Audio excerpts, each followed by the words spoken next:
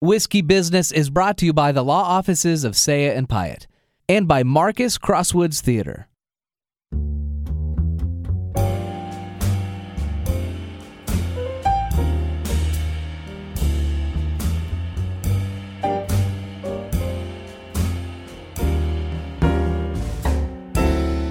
Transitions, moving from one thing to another, sometimes seamlessly and sometimes so awkwardly it's embarrassing to watch. We transition by going through puberty, from grade school to high school, from teenager to adult, and sometimes from what we are perceived to be to what and who we may want to be.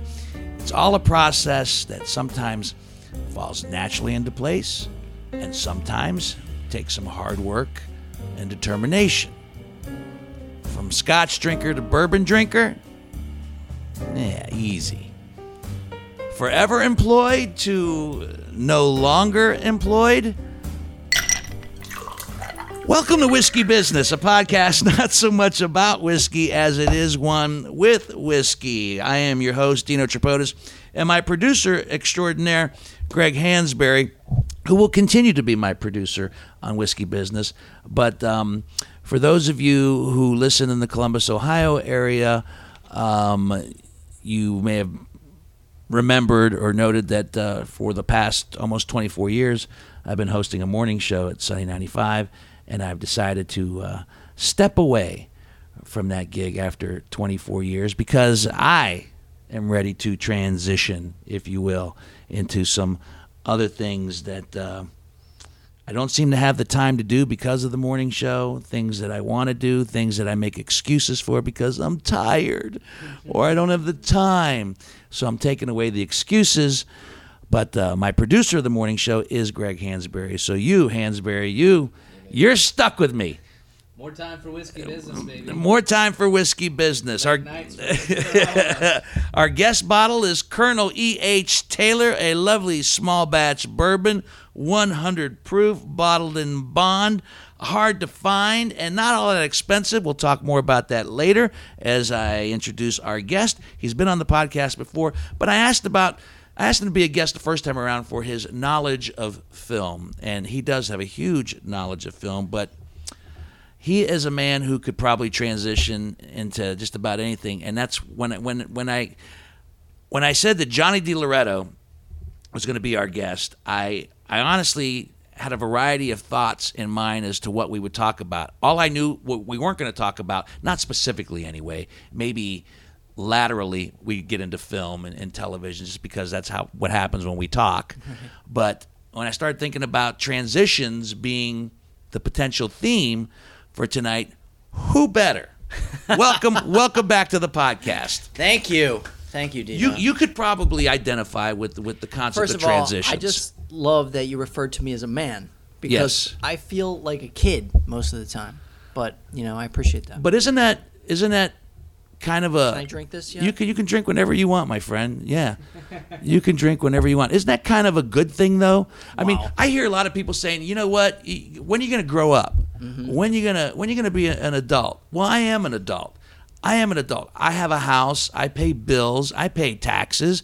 I answer to all the responsibilities that I am supposed to answer to. Mm-hmm. So if I do some other things that appear childish or less than adult, so what? Right. So when you say thanks for calling me a man, what do you mean by that? Well, I guess one of the things you told me that we were going to talk about our provenance, right, where we came from. Right. Steubenville, Ohio. My dad was a Korean War Navy vet, and he was a hard worker. He was orphaned at the age of 3. My dad's father died when he was 3, and his mother lit out with some dude and put my dad's 2 sisters, my aunts, in an orphanage, and fobbed him off on his uncle, and she disappeared.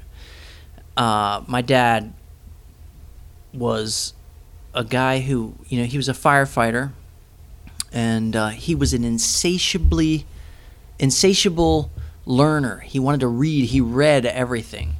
And when he wasn't fighting fires, he was plumbing, he was doing electric work, he was doing construction, he did everything. Like he, and this thing that he said to me once that I never forgot, your parents say things to you. Mm-hmm. They say a lot of things, I'm sure as a father. You never know what's going to stick. One thing my father said to me was, I work hard so that you don't have to. Right. And I, I've made a living talking on microphones, talking in front of cameras, getting in front of people, and I just never felt like that was a manly thing to do. It wasn't like what my dad did. I always wanted to be like, I can't fix a car. I can't put drywall up. I don't know. I love that line in Mr. Mom. Here we go with the movie. The classic line. That would be me. Yeah. 220, 221, whatever it takes. So I equate that with being a man, and I feel like I've just been playing all this time. The part. That's interesting because... Yeah, I get it. We come from the Steel Valley, where our parents and our grandparents, for me it was my grandfather, 40 plus years in the steel mill, and that becomes the definition that we see as what a man should be. And then I get what you're saying. So when we do these other artistic things, but I disagree. You have children. Yeah, I do. Right? Yeah. You're a good father? I think so. Okay, you try, I could right? be better. We all could be better. Right. No one's perfect at that job per se. Your father wasn't perfect at that job. Absolutely not. By any stretch of the imagination. No. But he did the very best that he could. Yeah. So you feel on any given day, you're doing the very best that you can to raise your boys and raise them proper, right? Mm-hmm. Well, that's a man. Not a man is someone who wouldn't give two shits about his children. True. And didn't give a damn as to how they were being raised or what they were learning or what they were doing. That, in my world, is not a man. A man who steps away from that responsibility. That's a coward, and that is not a man. You're a man. Thank you. You're a man. You're just a creative man. And let's be honest, there has to be different men. That's true. We can't all be the same man. We need a tapestry of men. We need a tapestry I of guess, men. yeah, I get what you're saying. Let me correct myself. Maybe manly. Oh, no, not manly. You're one of the most feminine people I've ever met in my entire life. I'm kidding. No, I'm kidding. I accept it wholeheartedly. I'm kidding. I'm part of the, I like to think of myself as like, speaking of transitions, right? Like I'm that link in the chain, like that's where there's all this trans stuff going on, Right. I'm part of that. I feel like I'm part of that. I'm a guy who like embraced his femininity, and allowed all these other people to sort of feel free to transition into their feminine selves. Did you really embrace it, or was it always just a party? Well, Let's be honest. It didn't hug back. Is your father still with us? No, he's not with us. Both my parents are dead, so I can stay up as late as I want. That is a joke I've told many times. I'm very proud of it. No, I lost both my parents. Probably within a couple of years each other, and that was probably about 10 years ago. Mm-hmm. Yeah. And which one of them had probably, whether we care to admit it or not, so I think sometimes we're in a state of denial, saying that our parents didn't influence us, but our parents do. They influence us. Which one had more influence on you? Interesting. Good question. I definitely, my mom was, forgive the cliche, my mom was a saint. She was so patient and loving, so quiet, but not a mouse. She definitely had a personality, but she was just warm, nurturing, always there, However, I think that I got my curiosity from my dad for sure. When I was a kid, I actually wanted to be, believe it or not, a marine biologist. I was going to ask you, growing up, what did you want to be? Yeah, I wanted to be a marine biologist or a zoologist. I was in love with animals, and specifically sharks. thus the marine biology. And but every time I expressed an interest in anything, before I knew it, I had a book in my lap. My dad was an avid reader. Can I come back? Can I interrupt you there for a second? Sure. Because you mentioned that earlier. Why? Was he an avid reader? He said he had an insatiable desire to learn. Was it because he was deprived of it? I think so. I think, Steubenville wasn't a hotbed of matriculation. Considering the fact that you would have to, what's that mean? Right. Teddy, right. My dad was, I think, born smart. He was born curious, but he didn't have any opportunities. He had a chance to go to college when he was out of the Marine or the Navy rather. And I think the story I heard, I'd have to verify this with one of my sisters, but the story I heard was my dad went to college for like a week, and he just felt out of place. Interesting. He felt like this wasn't for him, that he couldn't do it, that he wasn't up to it. It didn't jive with who he felt he was, and he quit. Now, my dad, his nickname in Steubenville, when I was growing up, his nickname was Woodsy. My original name is John Woods, the Irish part. So all his buddies called him Woodsy. But there was a select group of his friends that called him Professor or Fess. Oh, that's kind of cool. And because he knew all this stuff, like my dad, at these bars would always be, pontificating about one thing or the next, because he was always reading. I think he found comfort in learning, but in his own way, and without anybody grading him or telling him he was doing it wrong. So he definitely learned, and I didn't see that. I didn't see it when I was growing up. I only see it now when I have to, I'm on the way to work and this weird thought pops into my head about what is this thing, and I Google it, and I need to know what it is now. And I got that from my dad. You Google it? You don't have your dad's old encyclopedias to look it up? Unfortunately, I don't. But, that's funny. My dad did have a set of encyclopedias. I bet he did. I have no doubt. Among other things. And I often would just go to... My dad built the first man cave before there was such a term. Okay. What was in it? It was... Let me paint this picture for you. Please do. So we had this unfinished basement, but my dad finished it. Okay. At least part of it. And part of it was this glorious little enclave. He had a full bar in it. He had sofas, lamps. He had red lighting going all around the perimeter of the room. He had a TV and a lounge chair in the middle of it. And he spent a lot of time in there, oftentimes watching not only football games, but Masterpiece Theater. In fact, I remember going into my dad's man cave, and he was watching Masterpiece Theater, and I remember seeing this woman on the screen. And those old PBS shows from the 70s? Sure. They were shot on video, right. So they were kind of stark and harshly lit and weird. Mm-hmm. And I remember this was PBS, and this woman is in this diaphanous gown, and she's nude under it. And I see this dark black bush through this thing, and all I could think was I was stunned, And he was like, "What do you want? Come on, let's watch." Watching Masterpiece Theater, and I was looking at it. I was just like, "Wait, what channel is this?" And he's like, "This is PBS." Does the P stand for porn? This is the same station I watched Sesame Street on. Yeah, exactly. And I don't know. He just was always groping for more, and I got that from him for sure. Well, do you think he was ever satisfied? With what he knew? No, I know he wasn't satisfied. You think he always felt inferior on I think some he was level?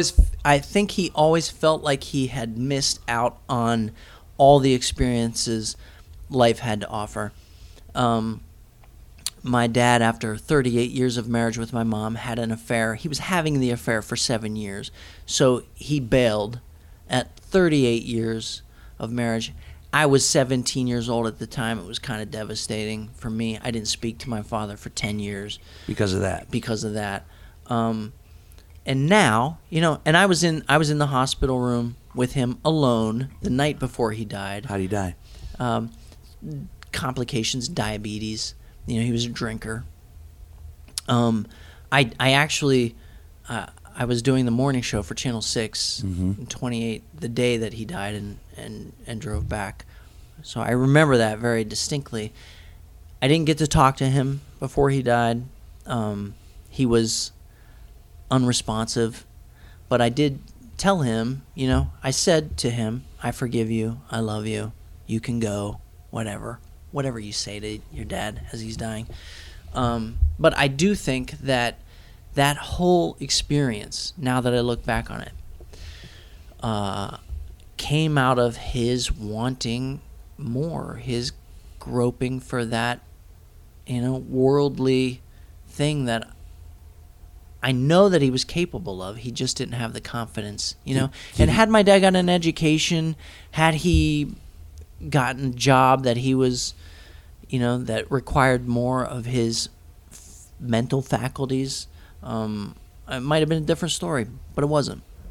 Did he ever get a chance to explain to you why he had the affair? No, he never did. In fact, so I was in counseling at the time. This therapist told me, and I forget, I was probably 25 at the time, 20, maybe 25, 26, and she said, you clearly have unresolved issues about this. You need to talk to your father about this. You need to just confront it and just tell him how you feel even. And I remember calling him on the phone and talking to him about this. And my dad was always, I will say this, he was always open to me. He wanted the relationship. So that was your choice. Yeah, for sure. He would, at the drop of a hat, meet me somewhere. He wanted to have this relationship. And I called him, and I asked him, and I was probably very emotional, I'm sure. And I said, you did this thing to us, you lied to us, you betrayed us. And I won't get into it was not a pretty situation. And I said, I just want to hear that you're sorry. That you're sorry that what you did hurt all of us, or hurt my mom, or hurt me, in such a way that I wouldn't talk to you for this long. I just want to hear that you're sorry. He never said he was sorry.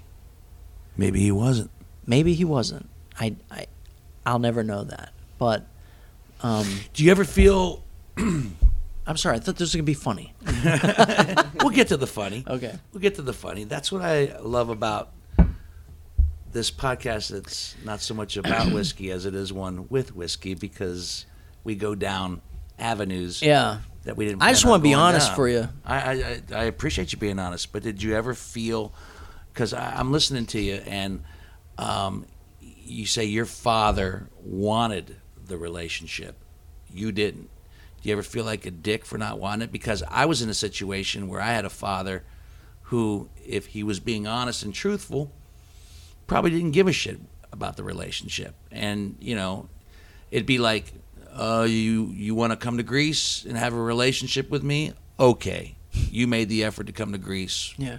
Well, I'll show up, as opposed to, and I went through the same issues, if you will, unresolved issues, where I went almost 20 years without talking to my father and seeing my father, from 14 to almost 34, for a lot of the same reasons. My parents divorced, and he wanted nothing to do with us. My mother came back to Steubenville, which is where we settled in at. My father chose to stay in Greece and live his life.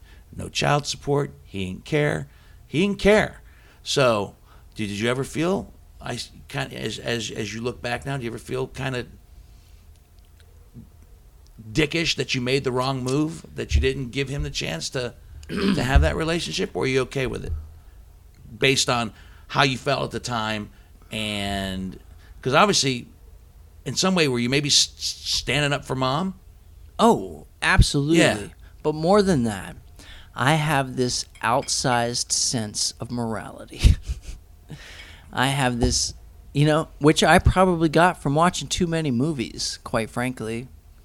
So no, I think I was dead right. Okay. I don't That's feel fair. bad. I do not feel bad about it. Here's the twist in the story is that I left my wife for another woman and betrayed my family, Sins of the Father. Sins of the Father. Another movie too, I And think, so isn't it? what I learned from that was I was as honest as I could be, as fast as I could be. So, in other words, I didn't carry on a big charade. As this was all hitting me, that I was in love with someone else. I wanted to make sure that I didn't make the same mistakes my father did. What were the mistakes that he made? Well, he lied for 7 years. He lied for 7 years. He fucked my sister's friend Okay. and brought her into the house. The mistress called my father dad and my mom in our house. She was in our house. She opened Christmas presents with us. You left that part out. Yeah, well, as to who I didn't. the woman was. Yeah. I wasn't. That gonna, adds a whole nother level of drama. Right, to this. exactly. Yeah. No, I wasn't gonna go. I wasn't gonna, articulate that. But it becomes relevant when I made a similar mistake, right? Right. So, the person I fell in love with, who I am still in love with, was a friend of the family. She was my friend, really, but, she was in our house. But when it happened, I felt the need to say it very quickly. I felt the need to say, look, this is what's going on. This is what's happening. And it was hard, man. Talk about transitions. I remember when you were you going remember through it. that, Yeah, right? we talked. We spent many we did. evenings on the phone. I thank you for that. I thank you for being there for me. I oftentimes went through whole bottles of bourbon by myself within the span of a day to get through that. It was hard, man. That was the absolute hardest thing I've ever done, was make that transition. The one thing that I did at the time, my youngest was he was just turning 3 at that time. And, man, it was awful. I hate even thinking about it, really. My oldest was 11. He was still in grade school. And, everything was up in the air. Was I going to see him? What was I going to be able to have any time with them?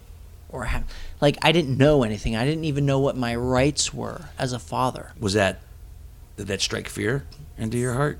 Fuck yes, it struck fear into me. Yeah. And what I did was I showed up every morning.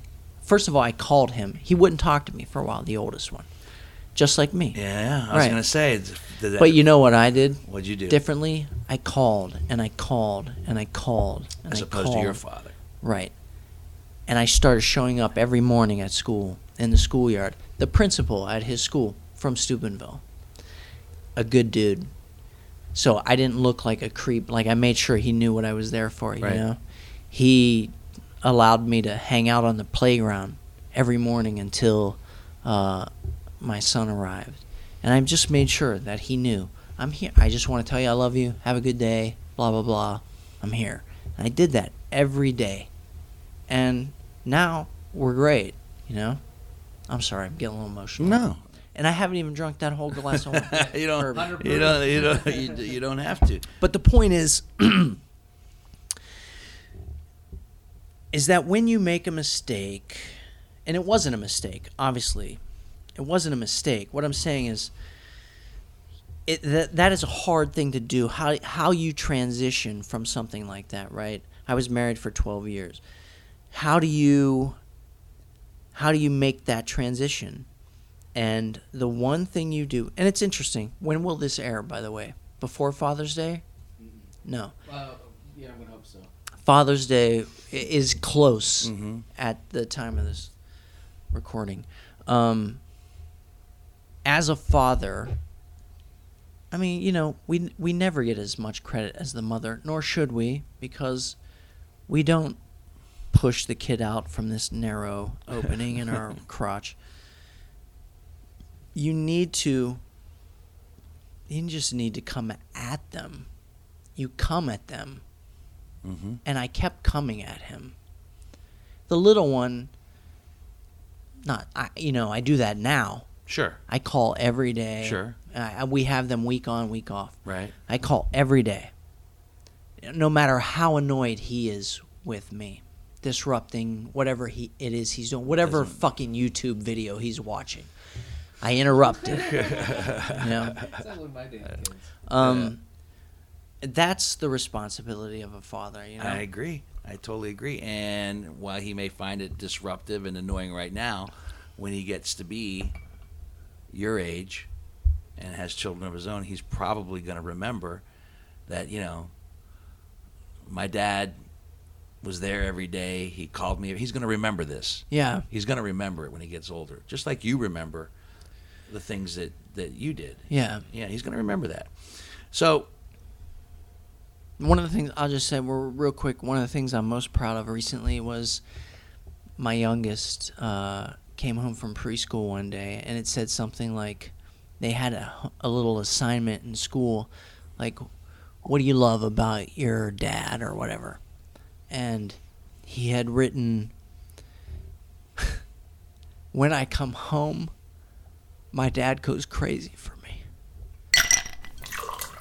okay, let me go back to a job that you mentioned, marine biologist. Did you ever even try to pursue it? No. No. Did you go to college?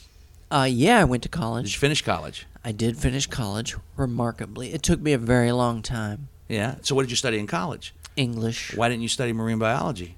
At that point, I just had become like a creative person, you know? Uh-huh. I was... Could you have been the most creative marine biologist ever? I could have been. No, I guess what happened was along the way, you know, in Steubenville, you got to know this. Not a lot of marine In biology. Steubenville, yeah, there's not a whole lot. There, A lot of at big that catfish time- in the river. Right. At that time, there wasn't, you know, we do now, like you see what your kids' strengths are. You like put them in camps and, you know, like acting camp or writing camp or farming camp or blah, blah, whatever. I didn't have that shit. No one put me in a camp. I actually did go to a summer camp once and didn't defecate for a week. But there was no nurturing. The most nurturing that I got was my dad giving me books about the things I was interested in. Right.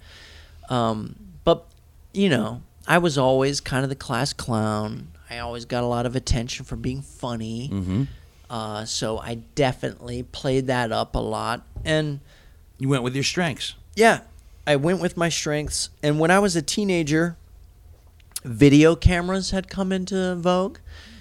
And somehow I had gotten my hands on one. Mm-hmm. And my friends and I were always making these ridiculous videos. And, you know, even now when you think about it, I mean, they were really the precursor to the YouTube Right. stuff Of course they were. that's on there. We were like, we would go to like the, you know, Marine recruitment office and like try to recreate a scene from Stripes, but for real.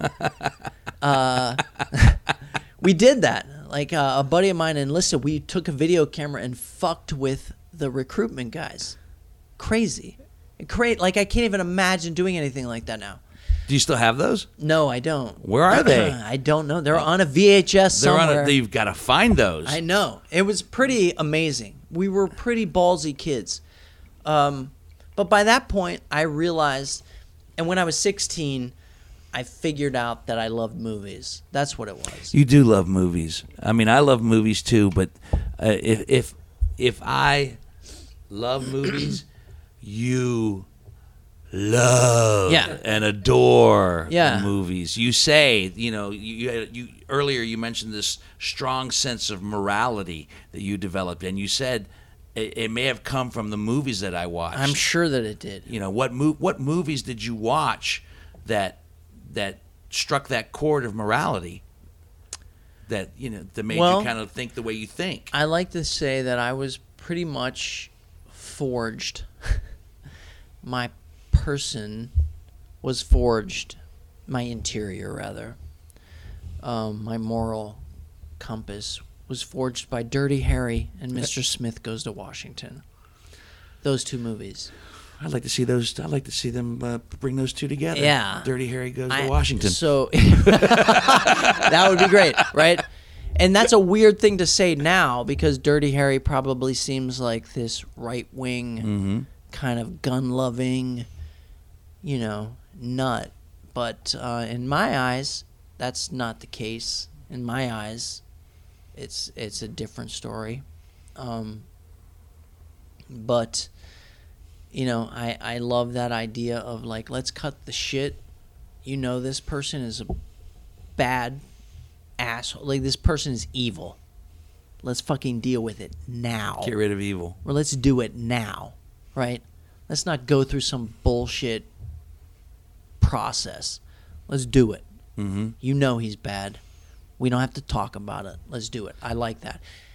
Mr. Smith Goes to Washington is a little more complicated because there's a naivete that is dismantled slowly. But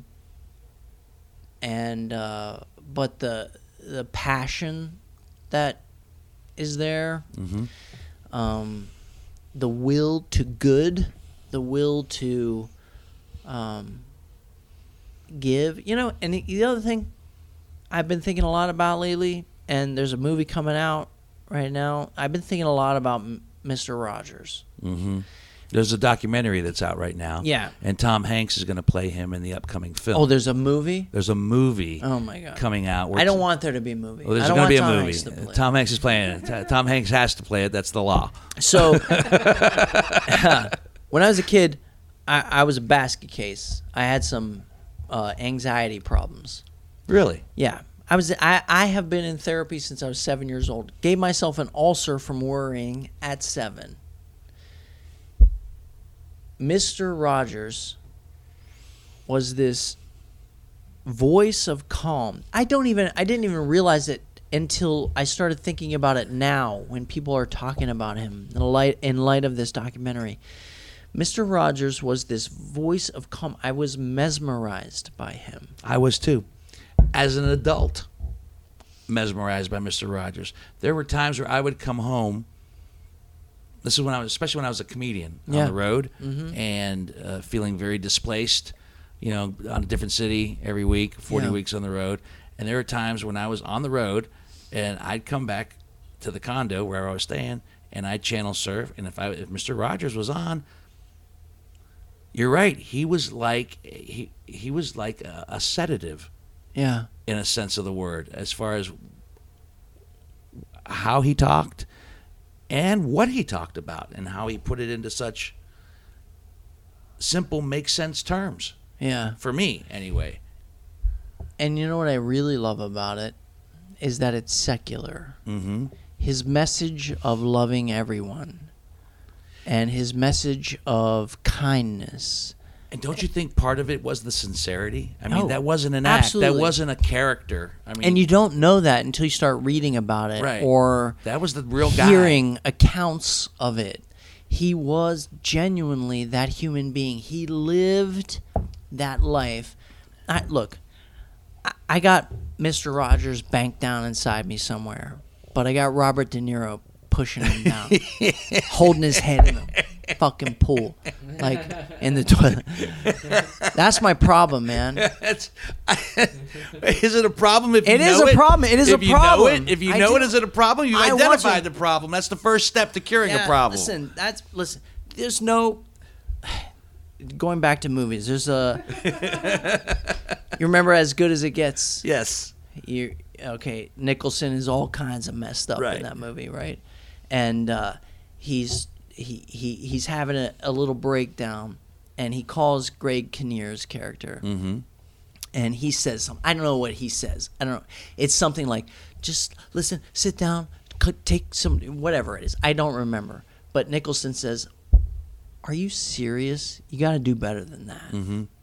You got to come up with something better than that. I'm smarter than that." Right? That's been my whole approach to therapy through my entire adult life. So you're saying when the answers that they give you, or the solutions, or the process that they want you to take, you're like, I'm not an idiot. You got to do better than that. You got to do better than what that. else you got? Right. You're not going to get me with the same thing that you get Joe Blow off. You know what I mean? I'm not a first timer. Yeah, I've been in here since I was 7, lady. I'm not going to play Chinese checkers and all of a sudden I'm cured. You got to come up with something better, something smarter. So, that's my take on it. But I am aware of the situation. I am aware of it. I have huge anger and rage issues. But the deepest part of me wants to be Mr. Rogers. I want to do that. I've thought about that. I've thought about I want to be I would love to be Mr. Rogers to Columbus. I would love to create that show. Yeah, but that's not going to happen. Never going to happen. Not going to happen. I can't do it. And I don't believe it. No. Yeah. Why do you say that? Why do you say I can't do it? I don't know. Maybe the last Why is 4 that minutes not of this podcast. Because I'm slugging down Colonel E.H. Taylor small batch. No. Bonded? No, because you're being very honest about how you are. Now, I believe that you would want to create a show like that. I believe with all your heart and soul, you would love to create a show like that. But I also think you're honest enough with yourself to know you're not the guy to front it. Not that guy. When I first met you, we both knew we were from Steubenville. Mm-hmm. There's a little bit of age difference between us, but this is when we first met. Not much of an age difference. No more of an age difference between you and me than me and my fiance. Oh, okay.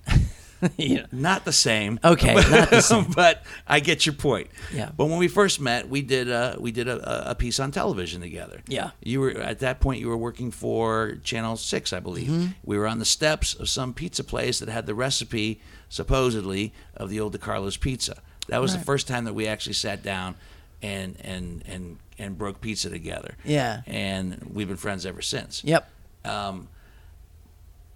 You love that gig. You seem to love that gig. Did you? I did. And you left it. Real quick, that gig there was a transition involved. Mm-hmm. When I started that job, I wheedled my way into that job through movie criticism. I made guest appearances on the morning show, the noon show, the early evening show. Very familiar. Yeah? That's how I weaseled my way into radio. Is that right? Yeah, I was a guest as a comedian on a radio show. And so boom. I did that, parlayed it into a full-time entertainment reporter job. And at the outset, and I just want to be very clear because you know how douchey radio or any media sort of director, whatever they're called, can be. They're douchebags. They're corporate assholes. When I was hired by these two guys, Dan Fabrizio and David Silverstein, who literally told me when they hired me, I said, "What do you want me to do?" Because all I did at that point was movie reviews. Now I got to do something every day. I said, "What do you want me to do?" They said, "Whatever you want. Whatever you want." We want Johnny. We want you to be you. We want Johnny to be Johnny. At that time, I was like, oh, great. Okay. Blah, blah, blah, blah, blah. I didn't know what that meant. Now I look back and I think, oh my God, can you imagine? That's like the director's cut, right? That's the director's cut. You do what you want. Do what you want. And we'll just sign off on it. And I ran wild with that. I did all kinds of crazy You shit. did great stuff with it. Thank you. Yeah, I did like stuff that they're not doing now anymore. No, they're not. Now, I was partially influenced by, that's the other thing. I'm influenced by both Howard Stern and Woody Allen. So there's that dynamic at war within me. But I did what I wanted for a few years, and it was the greatest experience of my life. You're a happy man. Greatest professional experience I'll ever have. And it showed. Yeah. You look like somebody who loved their work, which when somebody loves their job, it's apparent. It shows. Yeah. In my opinion. So the thing is, I made the transition from the nighttime show, the 10 o'clock show on Fox, to the morning show. And Different animal? oh, completely different, because what I was doing at night was all me. It was movie reviews, celebrity interviews, restaurant reviews. I answered angry emails. I turned it all. It was all just a writing exercise. It was all just like, what am I going to talk about now? Mm-hmm. I like to think I was on the ground floor of that whole making fun of celebrities thing at that time, because I would just like, I was they were hungry for content, and I was just like, okay, and I would just go through the news feeds, and I would just pick out these celebrity stories, and I would just write jokes to each story. That was my piece at the outset.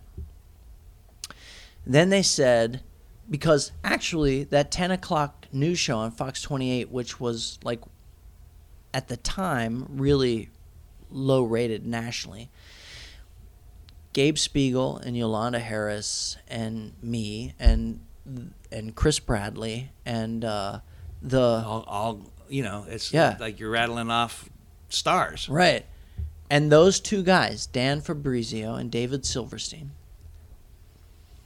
giving me putting that show, like letting me do whatever I wanted in that show, I think gave it something. We became one of the top 3 rated Fox affiliates in the country. Right. I was gonna So say stars. Right. So at that point, they said, hey, we want to try to see if we can do this with the morning show. So we want you to go live every morning from a different location from 7 to 9 a.m. And at that point, I was crestfallen. I thought, this is Columbus, man. Where do you think I'm going to go? What do you think I'm going to do?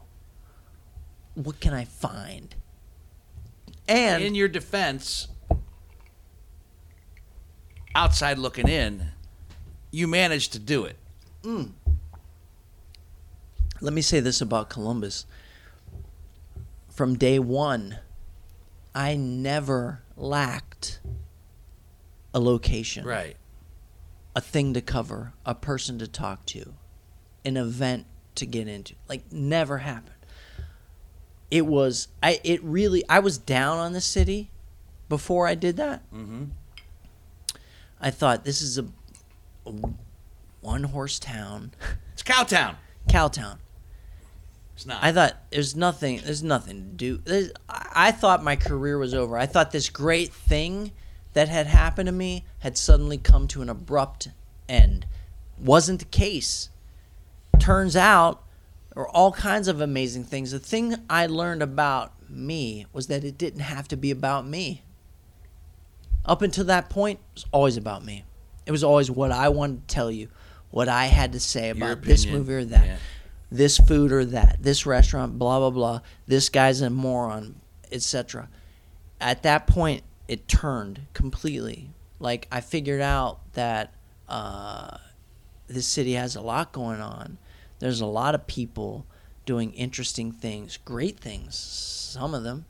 And, I'm proud. The thing I'm most proud of from that stint was that all those relationships that I made, like people that I called up and said, can I come do a show from here?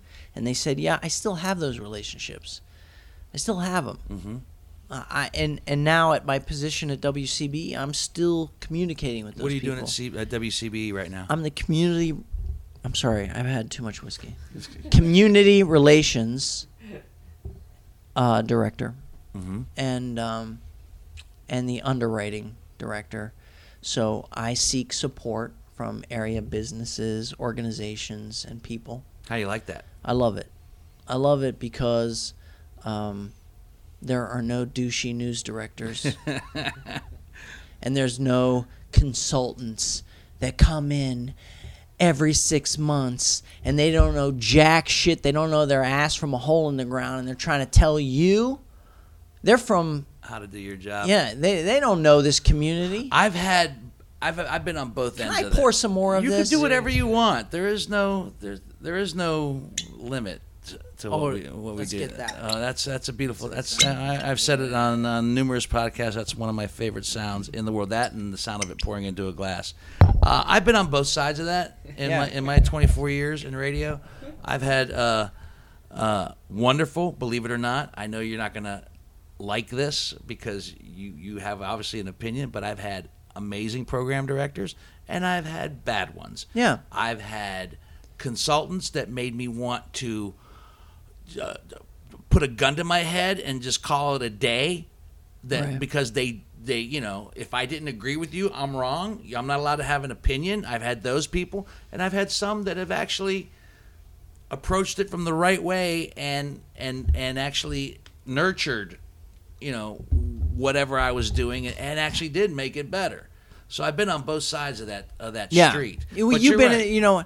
and maybe it's because of the length of time. You were the first guest on my Not So Late show. Yeah, which is great. I Thank love that you. show. I think that was, I don't remember what year it was. Almost 2 years ago, or maybe longer. I don't know. Yeah, it was almost. I don't know. Remember, whatever. You were the first guest on there, and one of the things that I've always respected and admired about you, which I said that night, was that you were able to navigate that world with these people coming in, these program directors changing every few years, consultants coming in who know nothing, by the way. And some of them do. Not all of them, but some of them. I think I could do that job. Okay. I'm pretty sure I could do that job. And I'm sure that there'd probably be, if you were to come into a radio station as a consultant, there probably would be some jocks that would hate you. Maybe. Who is this dirty, hairy Mr. Rogers son of a bitch who thinks he can tell me how to do my job? Perhaps.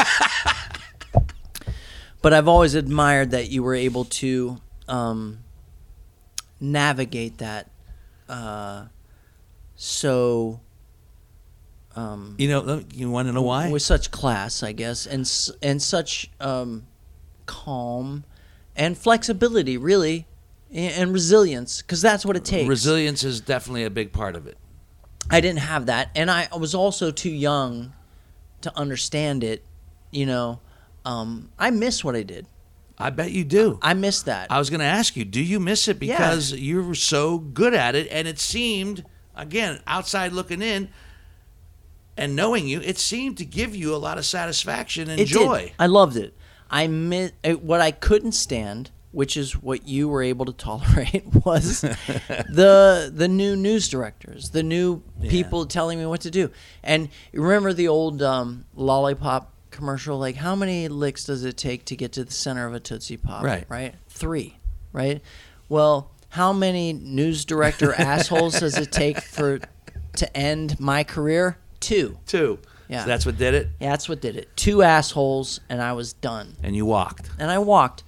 And I regret it to a certain degree. What do you regret? What I regret was that I wasn't just mature enough. I was approaching it, I guess, like an artist. I didn't want anybody to tell me what to fucking say, what to fucking do. Or how to do it. And certainly, don't tell me what's funny. Yeah. That was a trigger for me. Which is a new, in contemporary parlance, a trigger. That made me nuts when somebody would tell me, who was clearly a sociopath, when you did this thing, that wasn't funny. Or like, give me a break, man. So I couldn't handle it. I've admired your ability to withstand that. Well, part of the resilience you talk about was, and I experienced it in stand-up too. You know, I would like come off the stage from a show, and I'd have a club manager say, "Hey, maybe you shouldn't do that one bit that you just did. It didn't seem to get any laughs." You know, oh, excuse me? No, I'm gonna keep doing that bit. Right. Yeah. Well, I don't think you should. I don't think it's funny. Once again, and also, you know, part of the resilience for me was I think I let the love of the job surpass the bullshit whenever there was bullshit. I loved what I did. I loved being on the air. I let that carry the day more so than the bullshit. Yeah. You know, so getting on the air and being on the air for 24 years, and I'm experiencing that now. And I want to say this with as much humility as possible. When I announced that I was leaving this week and saying that Friday would be my last show, there's been this outpouring of love and no, don't, that I was not expecting. Because in my head, Johnny, every day, I just thought of this as a job that I love and I love to do.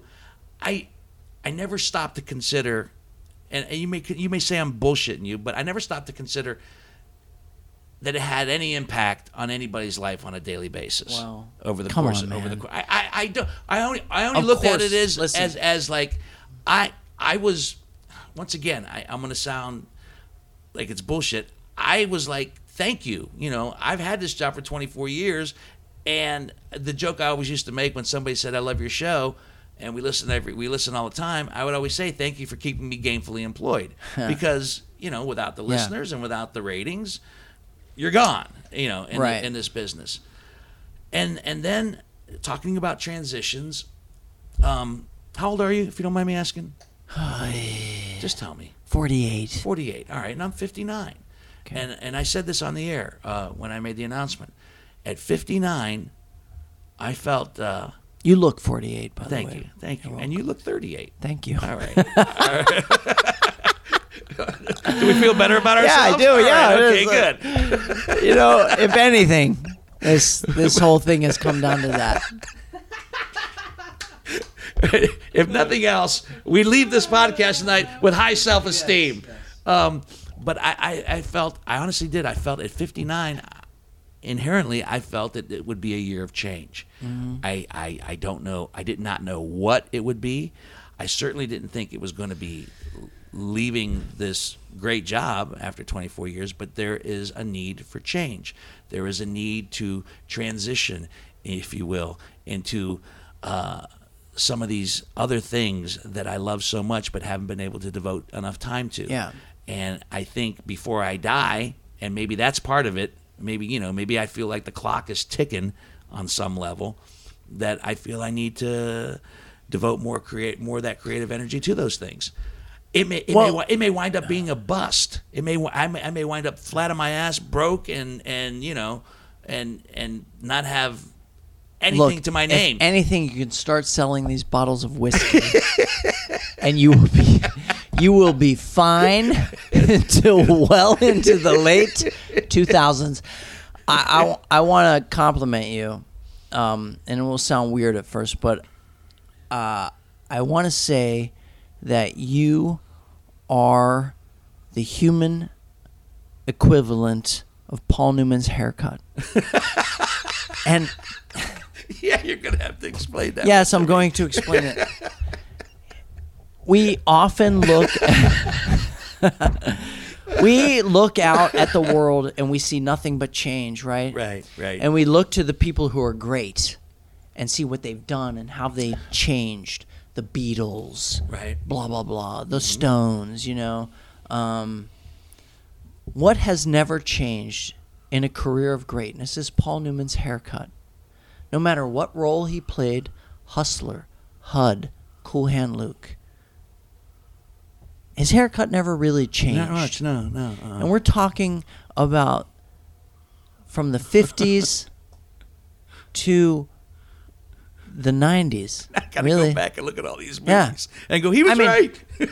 It never changed. ending with Nobody's Fool, which is a Right. great film. It is. Great book, too. And I spent a lot of time thinking about Paul Newman's haircut. I do. I think about it. I think what balls it takes to say, no, not going to grow it out. I'm not going to do this. Not going to do a mullet in the 80s. Mm-hmm. I'm not going to do a pompadour in the 50s. I'm not going to do some shag-ass look in the 60s. To just ride it out and be you and hold that which is close to you solid and push and be great all the fucking time. That's you, man. You're Paul Newman's fucking haircut. Well said. And I love that about you. I love that about you. That might be in a very crazy way the nicest thing anybody's ever said to me. So thank you. You're welcome. So thank you. And I think that Columbus, not just Columbus Radio, but Columbus Media will be the poorer for you having retired. Well, who's to say that as we both transition into other things that we don't, somehow go back into that stream that is the media on some level. But here's the thing. As we get older and wiser and I think better at what we do, just from doing it over and over and over again, maybe when we go into that stream once again, we get to do it on our terms a little bit more. That's really the end goal, man. Right? I mean, no one's going to sit here. If I want to sit here now over the next 6 months and write, no one's going to tell me what to write. But isn't that the momentum? I mean, we got these people coming in telling you what to say, what not to say, how to say it, when to say it, when to say it, how long it should be. I mean, those people, anybody that has the balls and they to tell a creative person who has succeeded for any length of time in this business, whether it's stand-up, radio, writing, theatrical performance, whatever, that is a presumptuous asshole. They don't know anything about making people laugh, making people happy, making people entertained. They just don't, But what I'm going to ask you is, we see this movement, right? Like online, YouTube, this whole crazy, like my kid, believe me, I suffer through YouTube videos like no one. And what I see is people that are doing stuff, whether you like it or not, a lot of it is crap. I'll tell you what, my 6-year-old has turned me on to stuff that I honestly enjoy, that I think is genuinely funny. Okay. I watch it. Nobody's telling them what to do, what to say. I mean, we are in a world right now where there are avenues to do that, and get it out there for people to see. Yeah. So I guess what's your point? My point is, like, now you have the freedom to do whatever you want. True. To say whatever you want. This podcast, for instance. One of the things that I do get to take with me. From the radio station. This thing can be whatever you want it to be. You can say whatever you want. I will say that much. It has been from the get-go. It has been from the get-go. Will all the swear words be Absolutely. bleeped out? Nothing will be bleeped out. Nothing is bleeped out. We've had swear words in previous podcasts. I love that. I got to tell you, that might get me in trouble because I'm WCBE's community relations director. I don't think so. No, I'm just kidding. Yeah. I don't care about it. I hate that. You know what I mean? I hate that. The only thing we have on this show is a little thing that we defined as podcast remorse, where after we get done recording it, since we don't go out live, we record this and then drop it later. And Hansberry does a wonderful job of editing the little down, the spots that are down, and puts in the little effects of ice dropping into a glass. I always ask my guests, is there anything that you said that maybe you wish you hadn't? And no, seriously. Did you do that? Yeah, That's amazing. I would never ask anybody that. But that's great. That's why you're great, and because, I'm not. There was one time like, you know what, I said this about my family and my wife, and you know what, I was making a joke, but they might not think it's a joke. And I was sloshed out of my mind on, and we drink whiskey on the greatest bourbon in the world. And sometimes it is a good bourbon, isn't it? This is really great. This man. is Colonel E.H. Taylor. It's so great batch. that I'm taking my time with it. Have you only had one glass? No, I've had 3. Really? Yeah. I didn't notice you. That's how narcissistic I am. That I didn't notice you pouring yourself 3 glasses of Or that. 3 glasses, and That's outrageous. Yeah. Greg, did you notice? I did. I'm 2, maybe thinking about a 3rd splash. God, Yeah. I'm out of my mind. I didn't No, see you're this not out of your bottle mind. moving in front of me. It's because whiskey is so much a part of me. that I just want to know what you think about some current movies out there. if I've seen them, If you've seen them. if I've seen them, because I've been very did lax. you see Avengers? I have not. You haven't. Have you seen Solo? You're gonna hate me. Okay. You're gonna hate me. I have not seen a Star Wars movie since the first one broke. What do you mean the first one? When the first one came back, the Force Awakens. Is that what it was? Yeah. Yeah. You saw that one. So but I haven't seen one since. Not that many. Well, enough. I mean, and enough offshoots. Rogue One, Solo. Greg, have you seen them? Last Jedi. Solo, yeah. Yeah, Last Jedi. Okay. Rogue One. All so forth and so on. No. Okay. And I.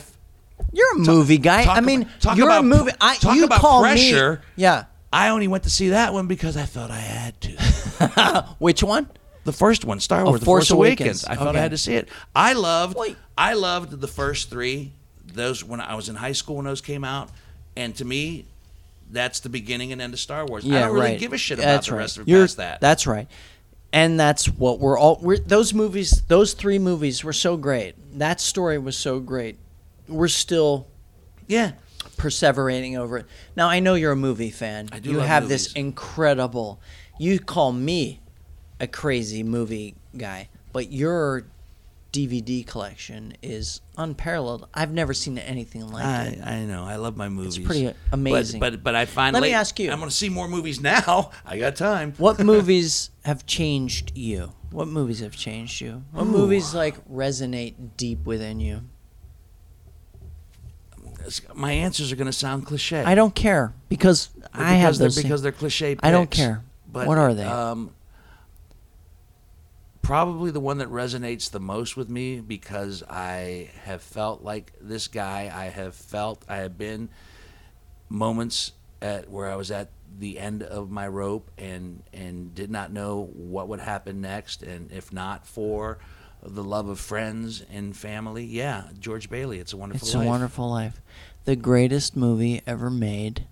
I have And had a more George blueprint. Bailey moments in my life than I care to count. A blueprint for being a good human being, in my opinion. Mm-hmm. Yeah, that's when I mentioned earlier that I was 16 when movie changed my life. Yeah. I was 16 when I saw It's a Wonderful Life for the first time, and at that time, it was played.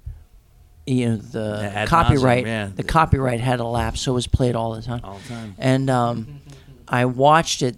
I stumbled upon it when I was 16, and I watched it maybe 10 times that year. I was so moved and enamored of it, and it's kind of like I didn't obsessed with see it ever until it was one of the summer movies at the Ohio Theater. Wow. 1984, Yeah. maybe 83, 84, where I saw it on the big screen for the first time. And, I'd always heard about it, but I'd never seen it. And I watched that movie, and I was married at the time and had what would have been a 2-year-old at that particular point in time. And yeah, that movie resonated. So I was like, oh my God. Even at that point, I was like, 23, 24 years old. Yeah. I was George Bailey. I was George Bailey because I was young, married, working 2 jobs that I hated, but I had to provide for my family. I was not able at 23 or 24 to go on big adventures and do what I wanted to do at that point creatively. I felt like George Bailey. I also appreciated some of the unadulterated joy that was in that film. You know, just moments when they're dancing at the school dance and the pool starts to open up and they're like, "Hey, we're pretty good." You know, totally oblivious. Which people thought was fake, but was a real actual pool, right, in Beverly Hills. Yeah. It's just the moments like that. To this day, that movie, I watch it every year, and God damn it, I cry at the same spot every year.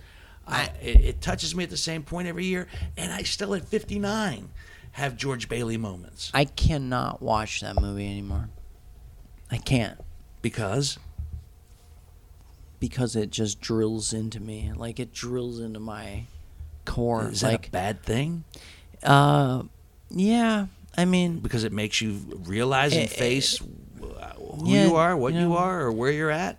I don't know. I guess because actually, like, like a great song, when you first hear a great song, it doesn't really move you. When you hear a really great song, it doesn't move you. It piques your curiosity. You're like, what? What did I just hear? What was that? I got to hear that again. I got to listen to that again. Okay. Or a poem. Mm-hmm. You got to reread it. What was that? That's what It's a Wonderful Life was for me. I saw it and I cocked my head like a puppy. Like, what? What is this? What are these globules blinking in the sky and the voice and the suffering and humor? What is this? What is this? And I sought it out again and again and again to get the rhythm of it, you know? And once I locked into it, it was so powerful, so emotionally draining for me that I just can't. I know every second of that movie. I have watched it close to 100 times. Yeah. I will literally cry at almost like probably like every 5 minutes, just because I know, what's coming next, how it all plays out. Like, don't you ever say like, I'm not gonna cry, not gonna cry, I'm not not. gonna cry, No, not gonna you know, cry. I've stopped. I do that. I say I'm not gonna cry, and then boom, tears. I've stopped watching it, and it's a thing. All right. That's really interesting to me because the Gateway Film Center, from which I was fired, plays it every year. Yeah. And I want to bring my kid to see it.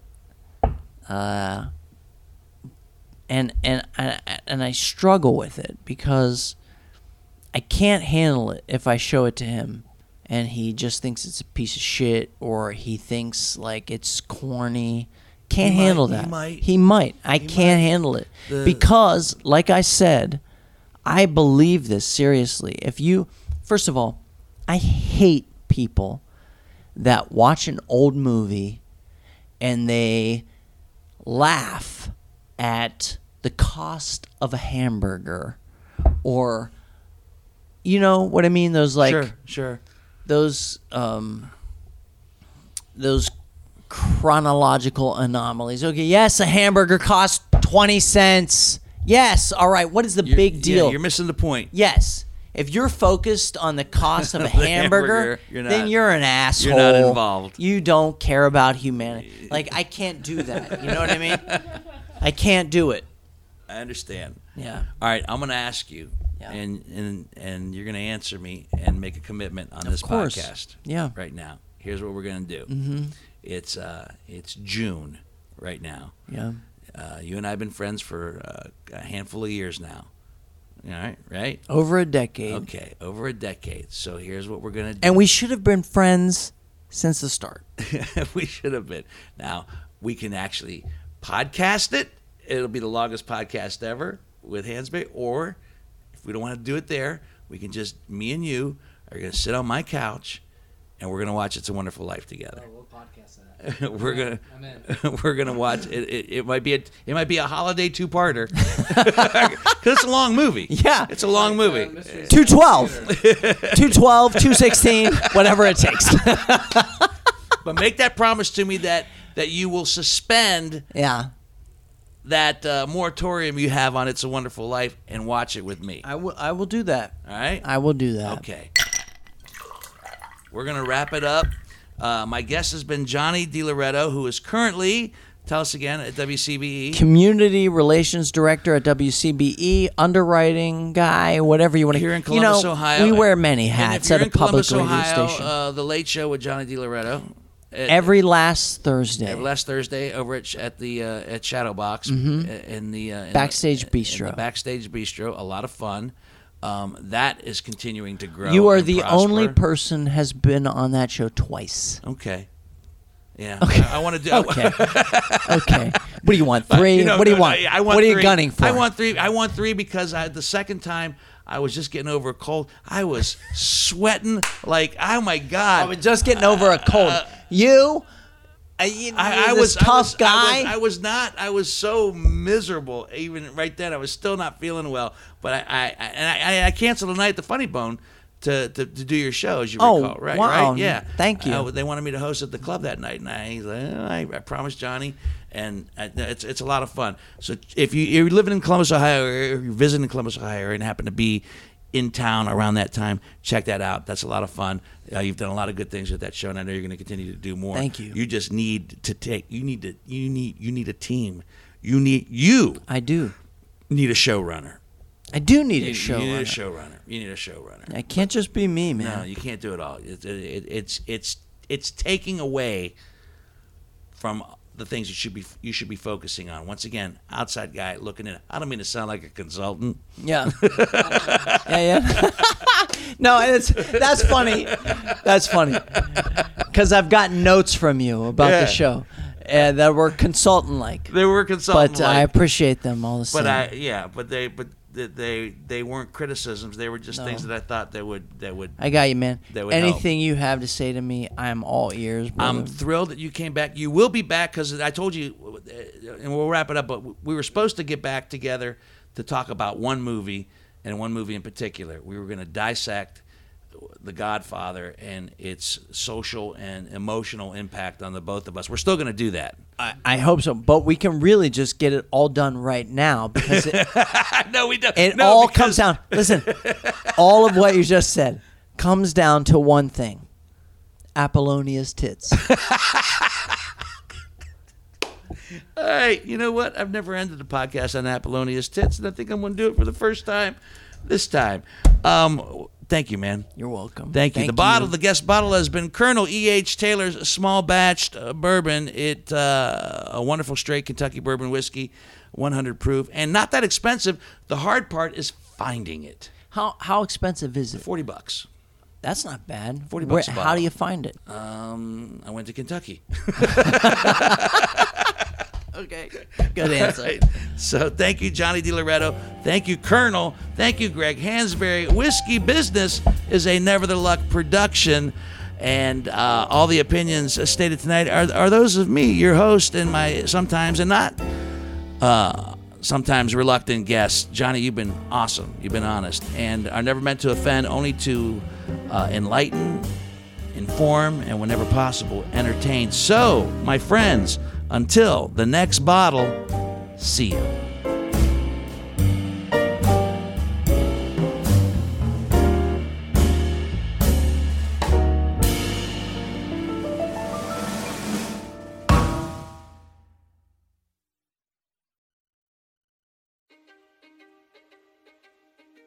History is complicated. The story of human progress is long, messy, and riddled with controversies big and small. On Conflicted, we dive headfirst into history's most infamous events and contentious figures. We try and untangle the good from the bad, the fact from the fiction, and the monsters from the misunderstood. Was Genghis Khan a murderous butcher or a civic pioneer? Did the Allied powers go too far in firebombing the German city of Dresden at the twilight of World War II? And how did the Marquis de Sade acquire such a sinister reputation? And was any of it true? These are just a few of the tough questions we wrestle with and investigate on Conflicted. So if you love history or just enjoy a good story, please join me, your host, Zach Cornwell, for a fascinating new topic each and every month. Conflicted, a history podcast, is available on Spotify, Apple, or wherever else you get your podcasts. I hope to see you soon.